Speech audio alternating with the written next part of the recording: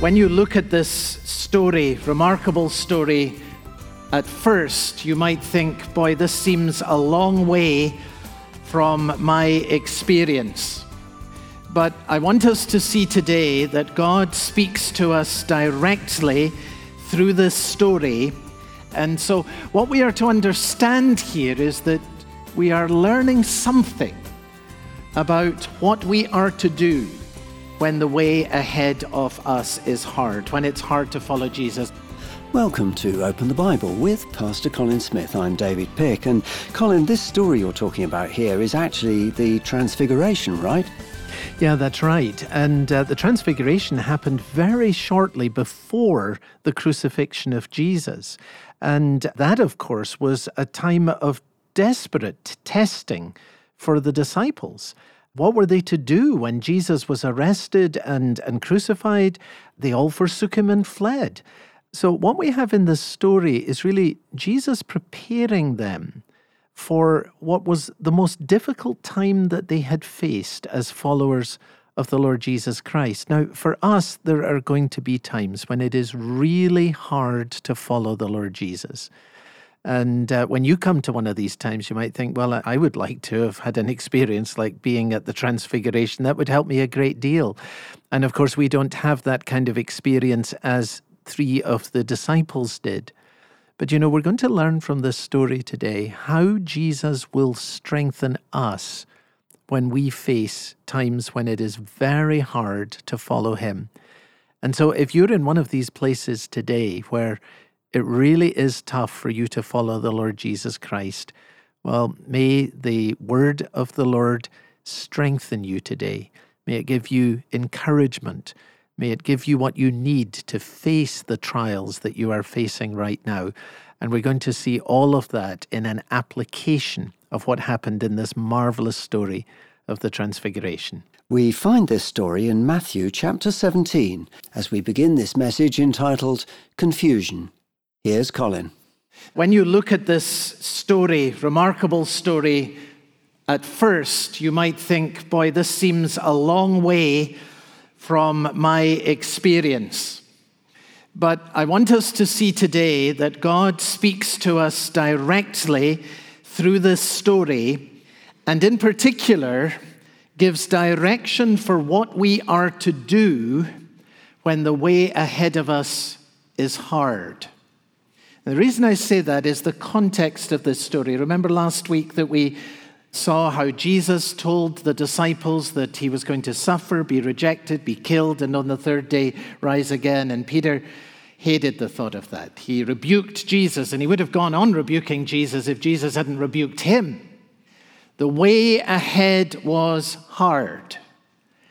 And the next story that comes in the gospel is this story. And so what we are to understand here is that we are learning something about what we are to do when the way ahead of us is hard, when it's hard to follow Jesus. I want us to see 4 things from this remarkable story today. When the way ahead of you is hard, look at the glory of Jesus, rejoice in the work of Jesus, rest in the sufficiency of Jesus, and listen to the words of Jesus. First then, when the way ahead of you is hard, look at the glory of Jesus. And we read in verse 2 that Jesus was transfigured before them, and his face shone like the sun, and his clothes became white as light. Now, this word transfigured here is the word metamorpho, from which we get our word metamorphosis. In other words, there was a transformation, not just in the appearance of Jesus, but in his very form. Jesus is the Lord of glory.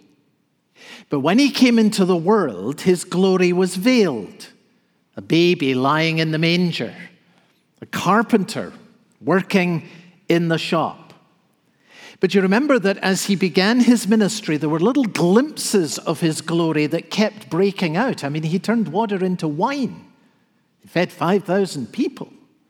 When he calmed the storm, the disciples said, "Who is this that even the winds and the waves obey him?"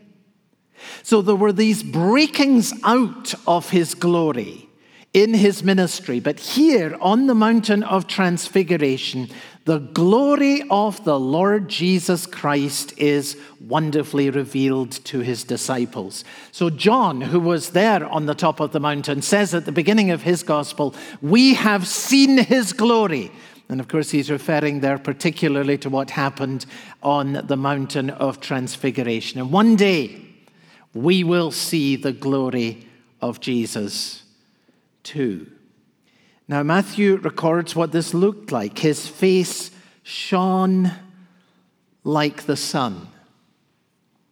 Now, when you hear about a shining face, you might think about a story in the Old Testament. You remember when Moses went up the mountain and he was there for 40 days receiving the law of God. And after 40 days in the presence of God, when Moses came down the mountain, his face was shining.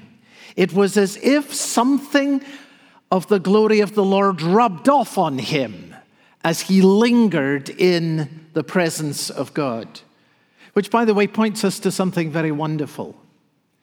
There is a brightness about a person who spends time in the presence of God.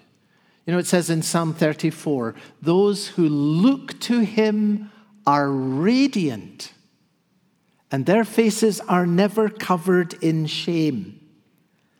But remember, the radiance of those who look to him, it doesn't come from within us. It rubs off on us, as it were, from being in the presence of our glorious Lord. And that's what happened to Moses. And of course, that's why when he came down the mountain, the bright shining on his face started to fade away, because it wasn't intrinsic to him. It was something that came upon him as he lingered in the presence of the Lord. So what I want you to notice is that what happens here in this story is very different. Because this radiance doesn't come to Jesus. This radiance comes from Jesus. It just bursts out from him. He was transfigured before them, and his face shone like the sun. Now, this is clearly one of the most dramatic stories in all of the Gospels. And I want, as best we can, for us to try and picture what this was actually like from what we're told here in the Bible. And one thing that has helped me in terms of picturing this is a suggestion made by one scholar that it is quite likely that the transfiguration actually happened at night. And there are several reasons for thinking that this may be the case. First, Luke tells us in his account that Jesus went up the mountain to pray. And we know, of course, of other occasions where Jesus went up a mountain to pray at night. And if this is indeed the case, then what happened here, of course, would have been in some ways similar to what happened on the night when Jesus was born. You remember, there were shepherds out in the fields, and they were keeping watch over their flocks by night. And suddenly, you remember, the night sky was filled with this radiant light.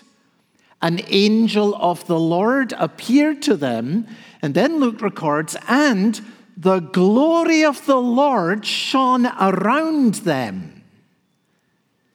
Now, another reason for thinking that this may have happened at night, just to get this picture in your mind, is that Luke tells us that Peter and those who were with him were heavy with sleep.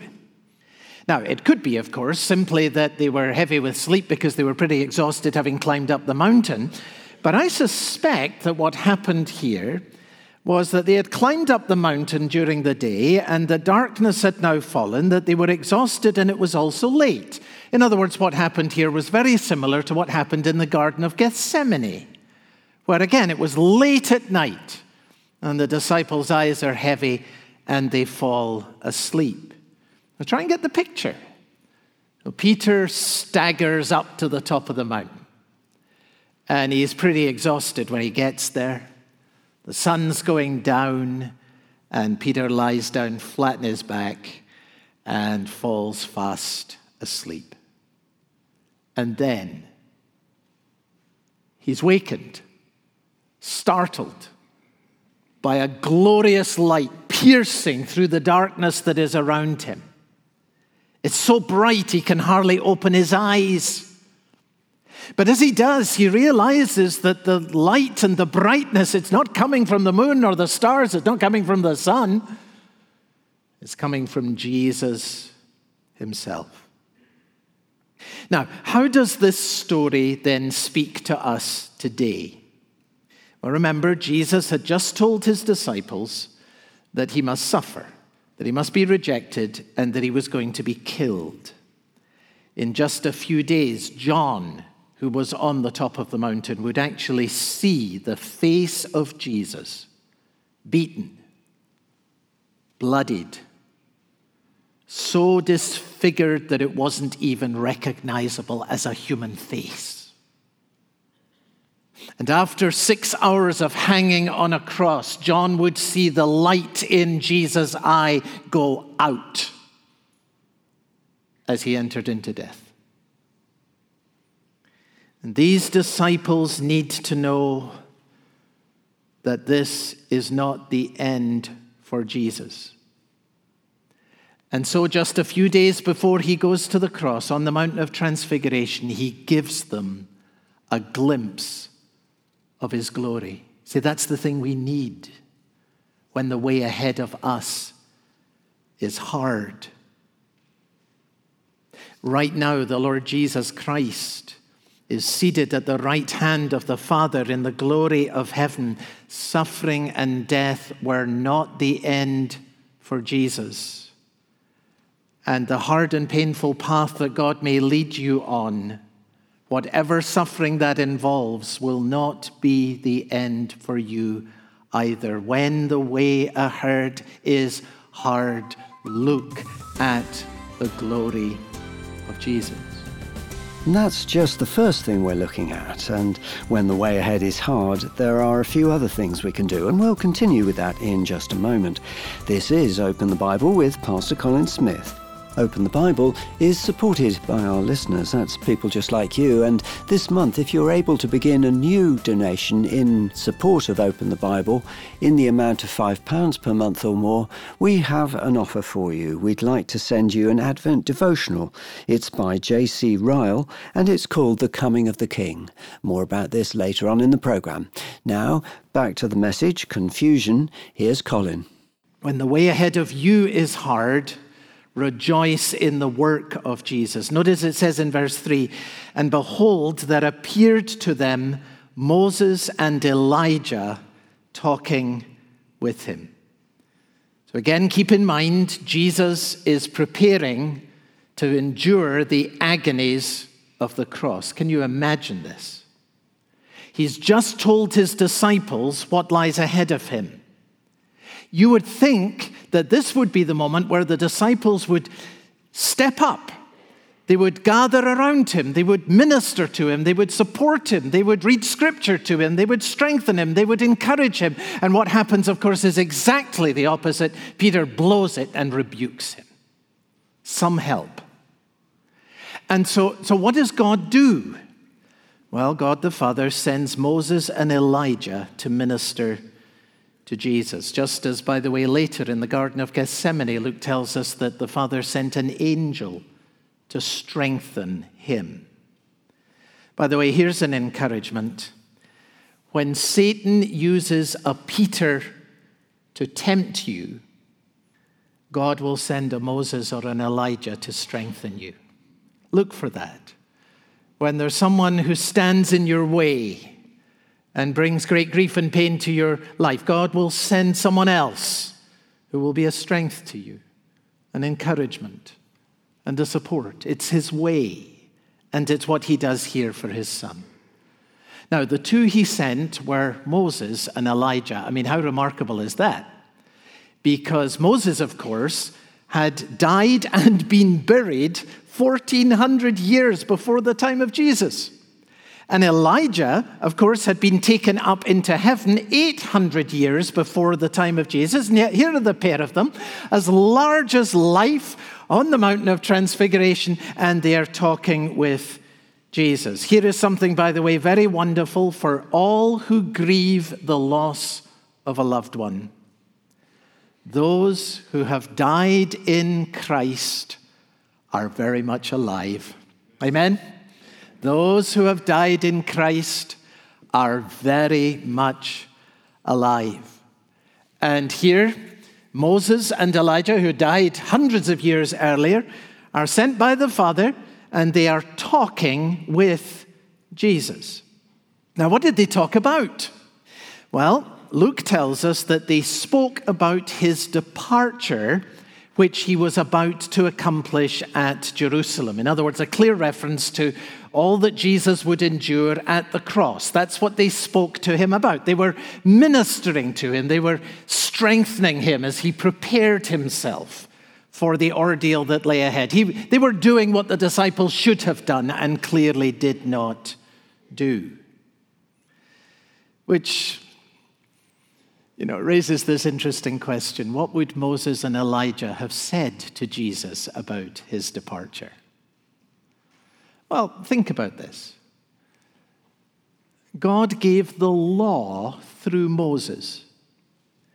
And surely the distinct contribution of Moses would be to speak to Jesus about his death in relation to the law. I picture him saying something like this to Jesus. In your life, you have fulfilled all of the law of God that was given through me. No one else has ever done this. I couldn't do it, Moses would have said, and Elijah here didn't do it either. You alone, Jesus, know the blessing that comes to those who keep the entire law of God. And now, you are going to bear the curse of sinners who break the law of God. You're going to stand in their place, and the curse that belongs to them will become yours, and the blessing that belongs to you will become theirs. And then, of course, Elijah was known as the greatest of the prophets. And so I expect that when Elijah spoke to Jesus about what lay ahead, he would have done so, spoken of the death of Jesus in relation to prophecy. Jesus, you are fulfilling all the words spoken by the prophets. They spoke of what you will suffer. Yes, but they also spoke of how you will triumph. Yes, you will go through the darkest valley, but on the other side you will enter into an inexpressibly glorious joy. You will be exalted to the highest place. The will of God will prosper in your hands. You will redeem an innumerable company of people from every tribe and nation, and the earth will be filled with the glory of God as the waters cover the sea. Moses and Elijah, the law and the prophets, and they come to minister to Jesus as he prepares for all that he will endure as he goes to Jerusalem. And Peter and the other disciples hear this ministry that comes from Moses and from Elijah to Jesus and to them. They hear what Jesus will accomplish at the cross when the way ahead of you is hard. Rejoice in the work of Jesus, in the knowledge that he has fulfilled all the law on your behalf, and that all the prophecies of a glorious future will be yours in and through Christ Jesus. What do you do when the way ahead of you is really hard? You look at the glory of Jesus. You rejoice in the work of Jesus. And here's the third thing. You rest in the sufficiency of Jesus. Now, again, try and picture with me what happens here. Peter wakes up because he's been asleep, wakes up, and there's this radiant light that is beaming from Jesus himself, and then he sees Moses and Elijah. By the way, how did he know that they were Moses and Elijah? We're not told. Did Jesus make the introduction? Did Moses and Elijah introduce themselves? Did Peter just know intuitively? We don't know. But he knew that it was Moses and Elijah. By the way, if someone asks you the question, will we know one another in heaven? This is not a bad place to point for an answer.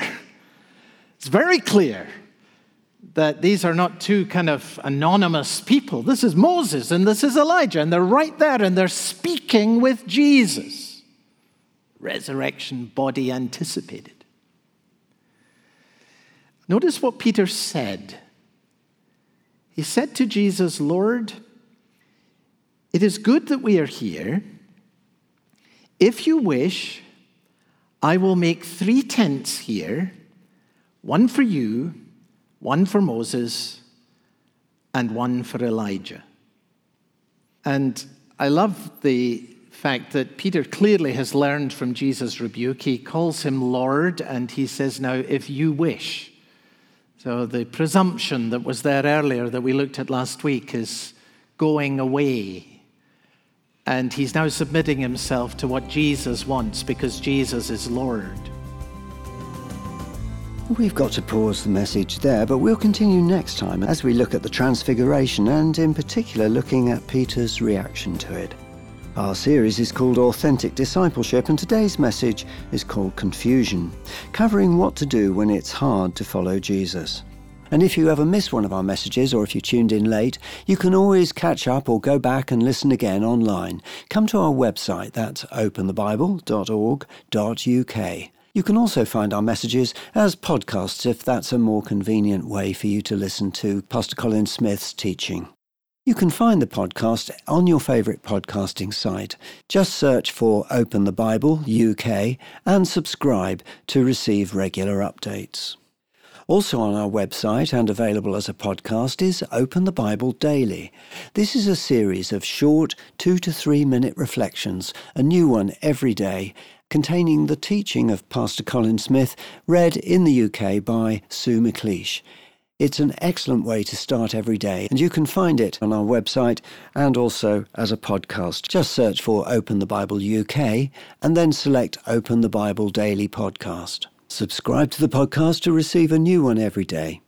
Open the Bible is supported by our listeners. That's people just like you. And this month, if you're able to begin supporting us with a new donation in the amount of £5 per month or more, we'd love to send you a free gift. It's an Advent devotional, and it's called The Coming of the King by J.C. Ryle. Colin, who would you say this book is written for?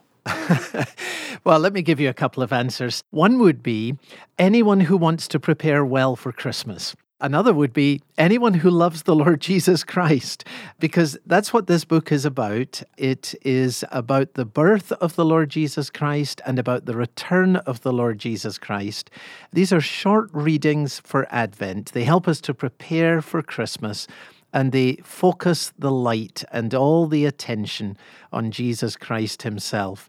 I love this little book because of its focus on Christ and because of the way that it builds faith and brings hope. Just a couple of pages to read each day, and very simple, very clear, and wonderfully Christ-centered. Well, we'd love to send you a copy of this book if you'd like to join many other Christians in supporting the work of Open the Bible this month.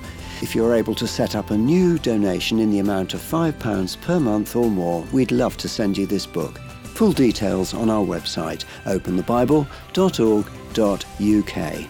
For Open the Bible and Pastor Colin Smith, I'm David Pick, and I very much hope you'll join us again soon.